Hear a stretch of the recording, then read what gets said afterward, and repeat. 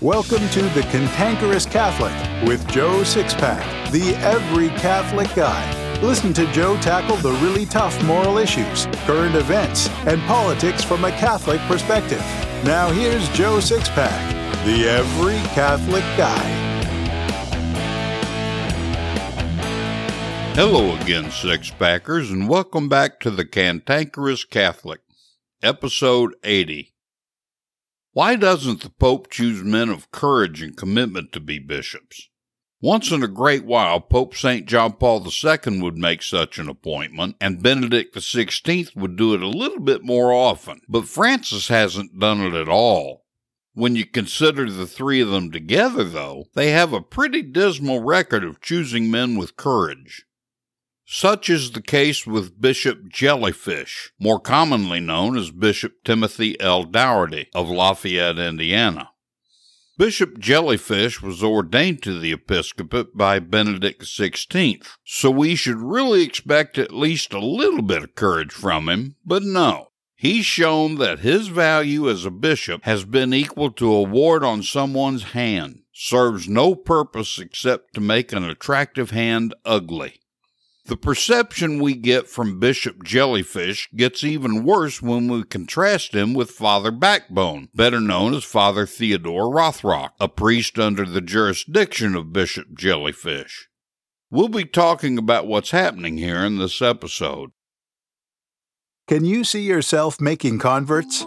Very few books have ever been written to teach the mechanics of practical Catholic evangelization, something all Catholics are obliged to do. Of the books available, none teach you a step-by-step method for actually cultivating an inquirer, then taking that inquirer all the way to the baptismal font. Until now, nobody is more qualified to teach Catholic evangelization than Joe Sixpack, the every Catholic guy. Joe Sixpack has made hundreds of converts since 1988 in small group and one-on-one venues, and 84 of them are his adult godchildren. Consequently, Joe Sixpack, the every Catholic guy, is a virtual treasure trove of how-to resources for evangelization. In the Lay Evangelist's Handbook, Joe Sixpack will show you how to become one of God's rock stars of evangelization, what the two primary obligations are for all Catholics that most people don't know, how to begin the journey to becoming a saint, the actual mechanics of productive evangelization, the dangers of nice Catholicism, how to hear God laugh, what to do step by step to win over a convert, and much, much more. Get your copy of the Lay Evangelist's Handbook by Joe Sixpack, the every Catholic guy, today in print or ebook on Amazon, Apple Books, Barnes & Noble, and Kobo.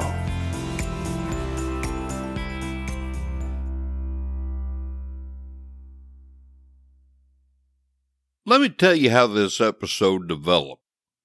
About 7 weeks ago, I published an episode titled Catholic America's New Elijah, Father James Altman. Last week, a six-packer got around to listening to this episode, then alerted me to another priest who definitely needs our prayers. To explain things, she sent me a link to a Glenn Beck video titled Attention All Catholics. I was appalled at what I heard and began to dig a little bit deeper. Here's the gist of the story. Father Theodore Rothrock was a priest at St. Elizabeth Seton Catholic Church in Carmel, Indiana. He was suspended after his honest assessment of the Black Lives Matter protest movement was published in his parish's bulletin on June 28th. Apparently, some of the snowflake Catholics in his parish didn't like it. You know the kind. They're the ones who are offended by everything that isn't heretical or politically correct. They immediately engaged in their cancel culture mode against Father Rothrock, demanding that Bishop Jellyfish remove him. What did Father Rothrock publish in the bulletin that was so bad that it merited his suspension from priestly ministry? Did he refer to Black Lives Matter members as non-human or subhuman, which would have certainly been a heresy worthy of suspension? Did he use the N-word, which would have merited at least some form of punishment? What did he say? Well, let's read what Father Backbone wrote, the entire 6 paragraphs. Quote, This dialogue from Hamlet is taken from Act 3, Scene 2, and is a response from Hamlet's query, "How like you this play?" The line suggests a hidden agenda that is revealed in the objections, where the accuser is actually the perpetrator. History is replete with examples of misdirection. In 2001, the Taliban destroyed the Buddhas of Bamyan, the 6th century monumental statues of Gautama Buddha in central Afghanistan, claiming them to be pagan idols. The world was horrified, but did nothing about it. Despots and tyrants have always employed accusation and distortion to achieve all manner of mischief in an effort to shape and mold public opinion. Anyone currently doing business with Amazon could not help but notice the prominent banner headline from the internet giant touting their proud support for Black Lives Matter. But do those Black lives really matter to the community organizers promoting their agenda? Is Antifa concerned with the defeat of fascist right-wing nationalism, or more interested in the establishment of left-wing global socialism? The brutal matter of a black man in police custody has sparked a landslide reaction to the alleged systemic racism in America. We are being told that the scars of race relations in this country are really unhealed wounds that continue to fester and putrefy. Amputation is required. Reforms must be sweeping and immediate to crush the rising wave of racism that pervades the nation and perverts the body politic. On the heels of COVID sequestration, the bottled-up tension of an isolated population has exploded into riots and demonstrations that we have not seen the like in 50 years. What would the great visionary leaders of the past be contributing to the discussion at this point in time? Would men like Frederick Douglass and Reverend King, both men of deep faith, be throwing bombs or even marching in the streets? Would they be pleased with the murder rates in our cities or the destruction of our families by the welfare system? Would they see a value in the obliteration of our history to rewrite a future without the experience and struggles of the past? Would we tear down their monuments? Who are the real racists and purveyors of hate? You shall know them by their works. The only lives that matter are their own, and the only power they seek is their own. They are wolves in wolves' clothing, mass thieves and bandits, seeking only to devour the life of the poor and profit from the fear of others. They are maggots and parasites at best, feeding off the isolation of addiction and broken families, and offering to replace any current frustration and anxiety with more misery and greater resentment. The message of peace that comes to us in Christ is the gospel we carry in common with the Orthodox churches and other Christians. We must stand in solidarity with our brethren across the world to oppose this malevolent force. Black Lives Matter, Antifa, and the other nefarious acolytes of their persuasion are not the friends or allies we've been led to believe. They are serpents in the garden, seeking only to uproot and replant a new species of human made in the likeness of men and not the image of God. Their poison is more toxic than any pandemic we have endured. The father of lies has not just been seen in our streets, we have invited him into our home. Now he is prowling like a roaring lion looking for someone to devour. Resist him, strong in your faith." End quote. That's the entire piece Father Backbone published in the Sunday Bulletin. Now I ask you, what's wrong with that? All Father Backbone did was to tell the truth, and Bishop Jellyfish is punishing him for being honest. For the record, I reached out to Bishop Doherty, who I'll now refer to only as Bishop Jellyfish, and offered him the opportunity to defend himself and explain why the suspension of Father Rothrock isn't an act of cowardice. He was given more than 48 hours and has not responded. In law, it's said that silence is assent. I suppose that means Bishop Jellyfish is admitting to cowardice. What sort of priest is Father Backbone? Well, we know he tells the truth. I reached out to him too several days before reaching out to Bishop Jellyfish, but I didn't get a reply. I didn't expect one. After all, Father Backbone won't do anything to hinder having the suspension lifted. I don't blame him. The only other thing I could find out about Father Backbone came from a Catholic layperson in the same town who knows him. She wrote, "I know Father Ted. St. Elizabeth Seton is not my parish, but it's practically in my backyard. Father Ted is a good priest, but the modernists have taken over the parish, which is why I do not go there. Father Ted needs our help and prayers. His bishop, Timothy Doherty, caved to the mob. He not only was suspended, but stripped of his next assignment. Pedophile priests haven't been treated this harshly by the church. Priests and the laity are being silenced in Indiana. I have examples. I've reached out to this person for the examples she's talking about. I'd also like some other information from her, but she hasn't responded. Apparently Father Backbone, though, is more suited to be Bishop of Lafayette than Bishop Jellyfish is. And I especially agree with this layperson when she says that pedophile priests haven't been treated this harshly by the church. I can attest to that, having first-hand knowledge of several cases. It's obvious Father Backbone is a man of great character and good sense who stands up for what's right. Of course, he can stand up because he has a backbone. Bishop Jellyfish, on the other hand, makes it clear that he is a character who has no character.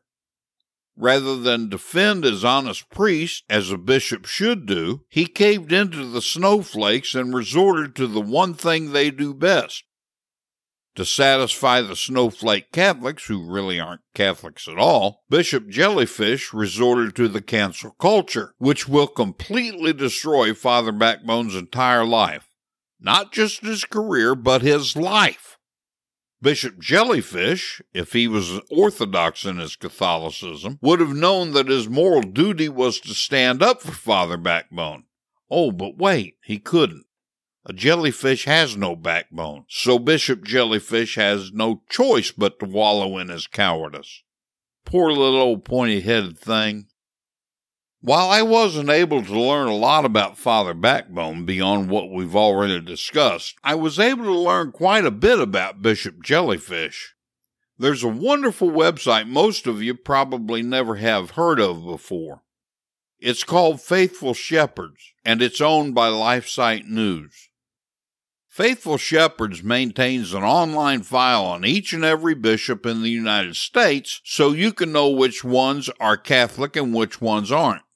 You can even submit evidence of your own for any bishop, which LifeSite News will thoroughly vet, something they're good at, because the Eighth Commandment actually means something to them. I'll be sure to include a link to Faithful Shepherds in my show notes. Anyway, Faithful Shepherds provides the birth date, ordination date, consecration date, and educational background on all the bishops. Then it lists where the bishop stands on 10 topics that have immense meaning to the laity. Personally, I would have added a few more, but the folks at Faithful Shepherds didn't ask my opinion. Nonetheless, this website is a treasure trove of information about our bishops. It seems that Bishop Jellyfish's educational background comes from St. Ambrose University in Davenport, Iowa, the Pontifical Gregorian University in Rome, the Alphonsian Academy of the Lateran University in Rome, which is fine so far, but where it seems he may have quit being Catholic is when he got his doctorate in philosophy at Loyola University in Chicago. Bishop Jellyfish is obviously no dummy, because none of these schools are diploma mills. You actually have to work to get a degree. All the schools except Loyola are a mixed bag of orthodoxies and heresies, but Loyola is so bad that I'd never include it in my educational resume. Bishop Jellyfish is no dummy, but he's obviously ambitious. He'd apparently made up his mind early in his priesthood that he wanted to be a bishop because he went to all the right schools to be considered for a mitre. Additional evidence that all he wanted was the mitre and ring, and not the actual duties established by Christ, is where he stands on the 10 issues on the Faithful Shepherd's website. On what's called the Vigano testimony of Archbishop Carlo Maria Vigano, the former apostolic nuncio to the U.S., His Excellency went public with an explosive 11-page statement alleging more than 30 high-ranking cardinals, bishops, and priests, including Pope Francis, engaged in covering up sexual abuse in the church. Bishop Jellyfish doesn't stand with the 51 of his brother bishops who think the claim should be investigated. Regarding the ambiguities and outright heresies in Amoris Laetitia from Pope Francis, Bishop Jellyfish hasn't taken a stand on that either. His support for or participation in pro-life leadership, he said and done nothing. Now, we can give him a gold star to stick on his lunch bucket on the issue of homosexuality. According to Faithful Shepherds, quote, Bishop Doherty became the first bishop in the United States to call on an outside investigator to look into the Cardinal McCarrick sex abuse case and expose those who knew about his behavior. Several other bishops called for McCarrick to be held accountable, but Doherty was outspoken in his specific demand that someone from outside the USCCB investigate the matter, end quote. Kudos, Bishop Jellyfish, but this isn't enough to give you a backbone. On the issues of abortion politics, contraception, LGBT ideology, liturgy, marriage and family life, and education, Bishop Jellyfish has neither said nor done anything to stand up for a Catholic position. Oh, that's right, he doesn't have a backbone, so he can't stand up, can he? Do you want to help Bishop Jellyfish begin to evolve into a vertebrate? According to one person who knows him, the bishop will fold like a cheap suit if you do and keep up the pressure. You can help keep the pressure on him easily. On the Faithful Shepherd's website page about Bishop Jellyfish, there's a link where you can email him, and another that allows you to call his office. So have at it. And remember to keep Father Theodore Rothrock in your daily rosary.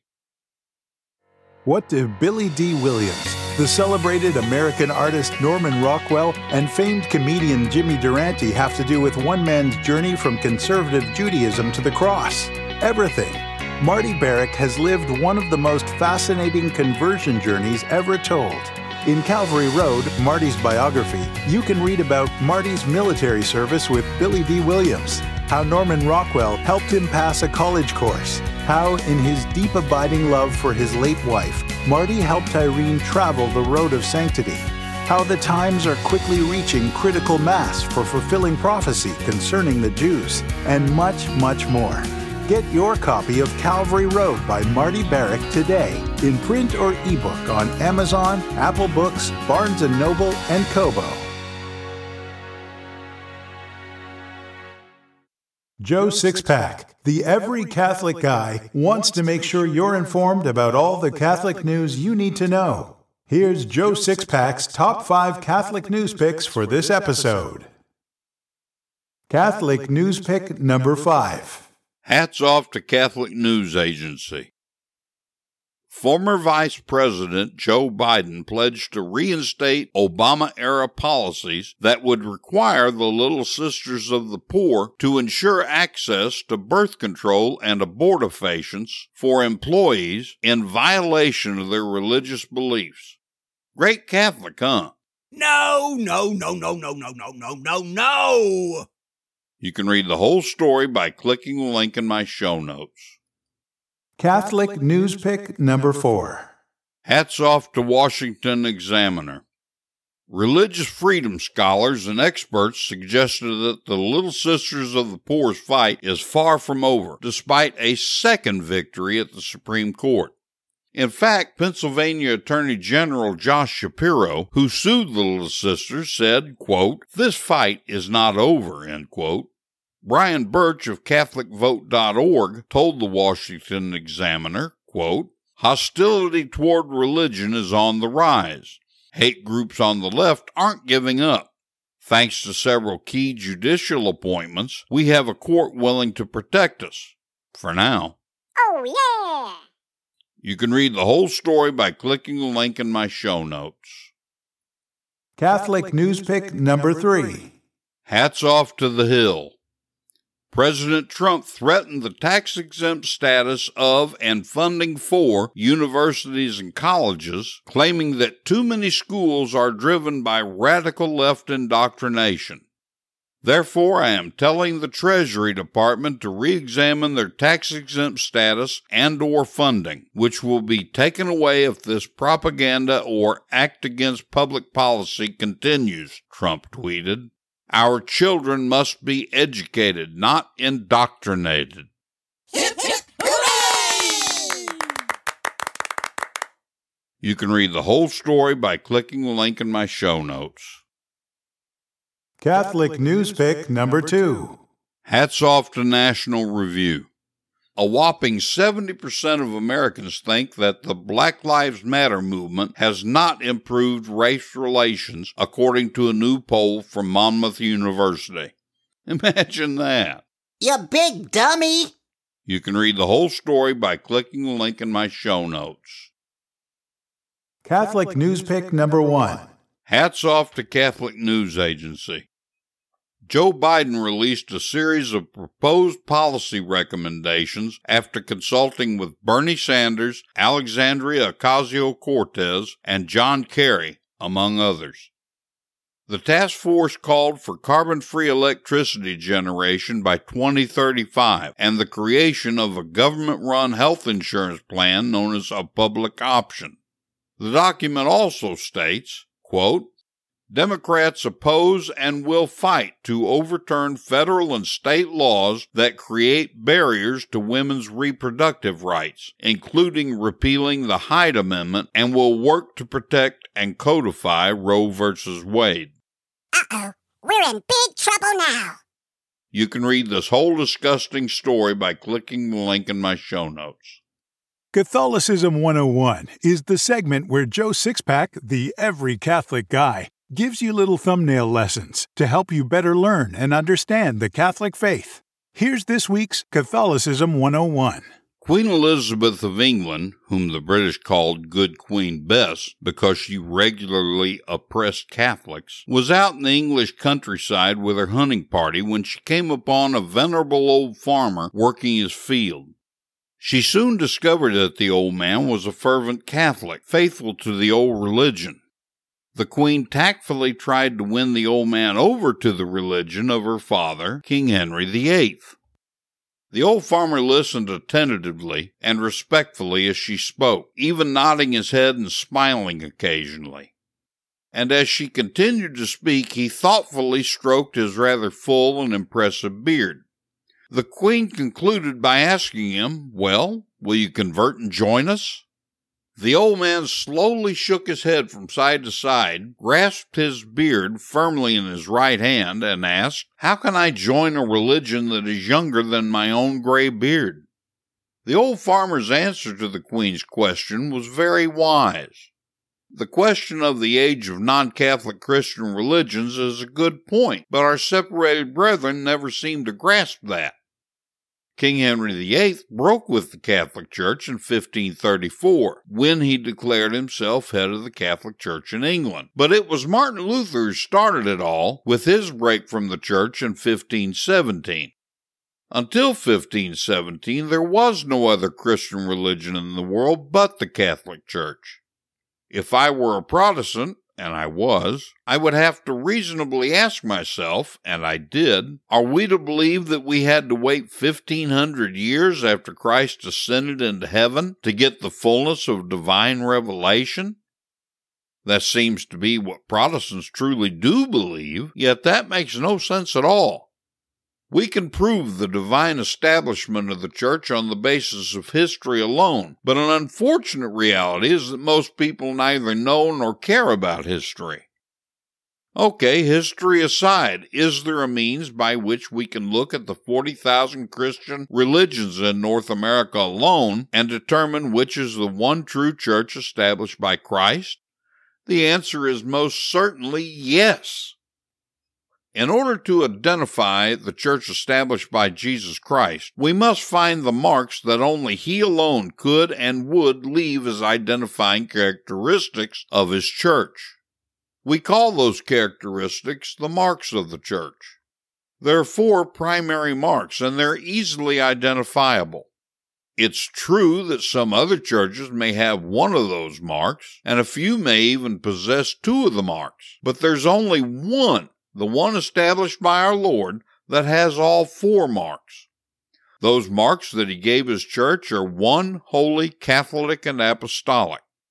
This week and next week we'll examine these 4 marks and show that only the Catholic Church possesses them. First, the mark we call 1. We say the Catholic Church is one because all her members profess the same faith, participate in the same sacraments, and obey the Roman Pontiff, the Vicar of Christ. You might want to read Ephesians 4:5. Jesus never spoke of a plurality of churches, but of my church, when He promised Peter that He'd make him the rock foundation of the church He was about to establish. The church is always pictured in the New Testament as visibly one, presided over by Peter, who represents Christ, telling all men until the end of time to believe only what he and his apostles taught, to obey his and their commands, and to worship as he had ordered. Christ plainly foretold that the gates of hell would never prevail against His church, and that He'd provide for its unity by His own presence and the power of the Holy Spirit.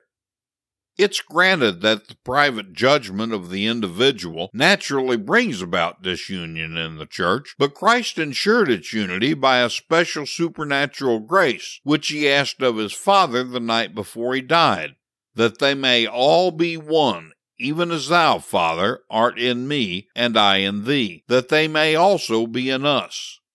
The glory which Thou hast given me, I have given to them, that they may be one, even as we are one, I in them and Thou in me, that they may become perfectly one.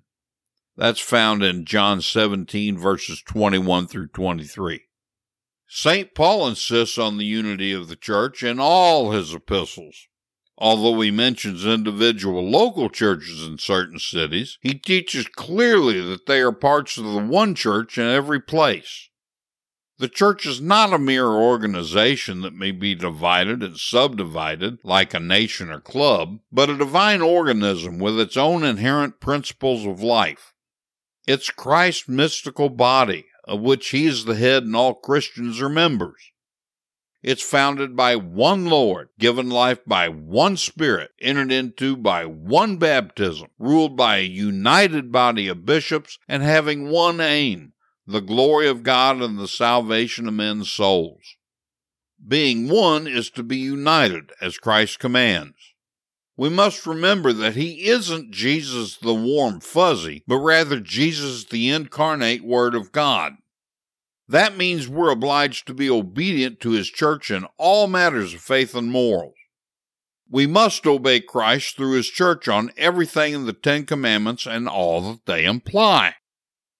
Many Catholics seem to think they can pick and choose what to believe and not believe, what to obey and not to obey. If what Christ through His church demands isn't comfortable, is difficult, or doesn't feel good, they simply choose not to obey. These Catholics are typically referred to as cafeteria Catholics. The fact is, they aren't really Catholics at all. They've voluntarily separated themselves from the Catholic Church, and their eternal souls are in grave danger. I can actually empathize with many modern Catholics in their cafeteria attitude. Indeed, they can't be fully blamed. After all, there was a gross rebellion of many leaders in the 70s that led to a truly dumbed-down catechesis in our country. Hence the reason we see virtually no one going to confession week after week, month after month, year after year, but everybody seems to go to communion every single Sunday. Even that's understandable, since surveys clearly show that 70% of Catholics in the pew no longer believe in the real presence of Christ in the Eucharist. And the reason for the lack of belief is the dumbed-down catechesis. Next week, we'll continue our examination of the marks of the Church. Got a question? Ask me at cantankerouscatholic.com. That's awesome, dude!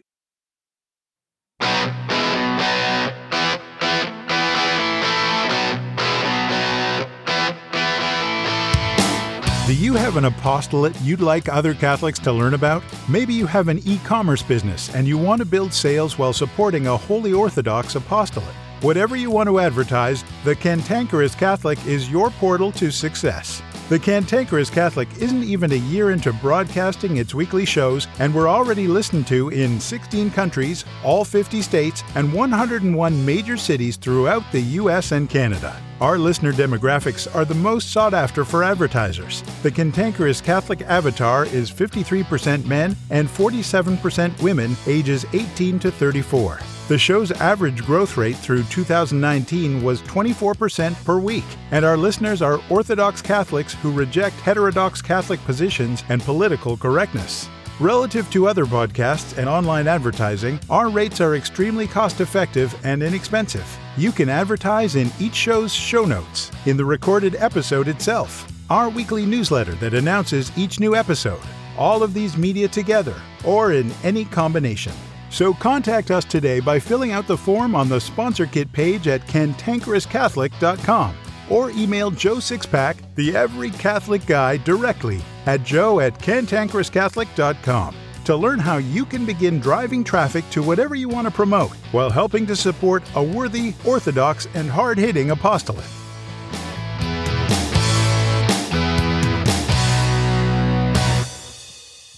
The Catholic Church is 2,000 years old. A lot of wisdom is gained over 2 millennia. Each week we'll share some of that wisdom with a Catholic quote. So here's this week's Catholic quote. Today's Catholic quotes is by Pope Pius IX. He said, "If a future pope teaches anything contrary to the Catholic faith, do not follow him." I believe a really great way to teach the faith is through stories, parables, and anecdotes. So here's today's story. A lion, being unable from old age and sickness to obtain food by force, decided to do so through trickery. He laid in his den and pretended to be very sick and made sure all the jungle creatures knew of his illness. The beasts all expressed their sorrow and came one by one to his den to visit him. Then the lion devoured them. After many of the beasts disappeared, the fox figured out the trick and went to see the lion, but stood on the outside of the cave. "How are you?" asked the fox. "I'm very sick. Won't you come in?" answered the lion. The fox replied, "No thanks. I notice there are a lot of footprints entering your cave, but I don't see any coming out again." St. Peter in one of his letters speaks of the devil as a lion seeking someone to devour. The devil uses many tricks to make people commit sin so he can drag them into hell. We see this happening on a really grand scale today with Black Lives Matter, Antifa, and other groups and causes. Many have lost their souls because they listened to the devil and lived wicked lives. On the road to hell, there are a lot of footprints leading in, but none leading out. The punishment of hell is eternal. There aren't any second chances. Today might be a good day for confession. Help your fellow Catholic six-packers. They need to be listening to the Cantankerous Catholic, and you can help them find it better if you leave a review at Apple Podcasts, Stitcher, Spotify, or Google Podcasts. Leaving a review will make it easier for other Catholics to find the Cantankerous Catholic, because reviews cause the podcasting platforms to show it more often. And I thank you in advance for leaving a review. This has been The Cantankerous Catholic with Joe Sixpack, the Every Catholic Guy. Thanks for subscribing, and be sure to visit cantankerouscatholic.com to get your free copy of Joe's popular book, The Best of What We Believe, Why We Believe It.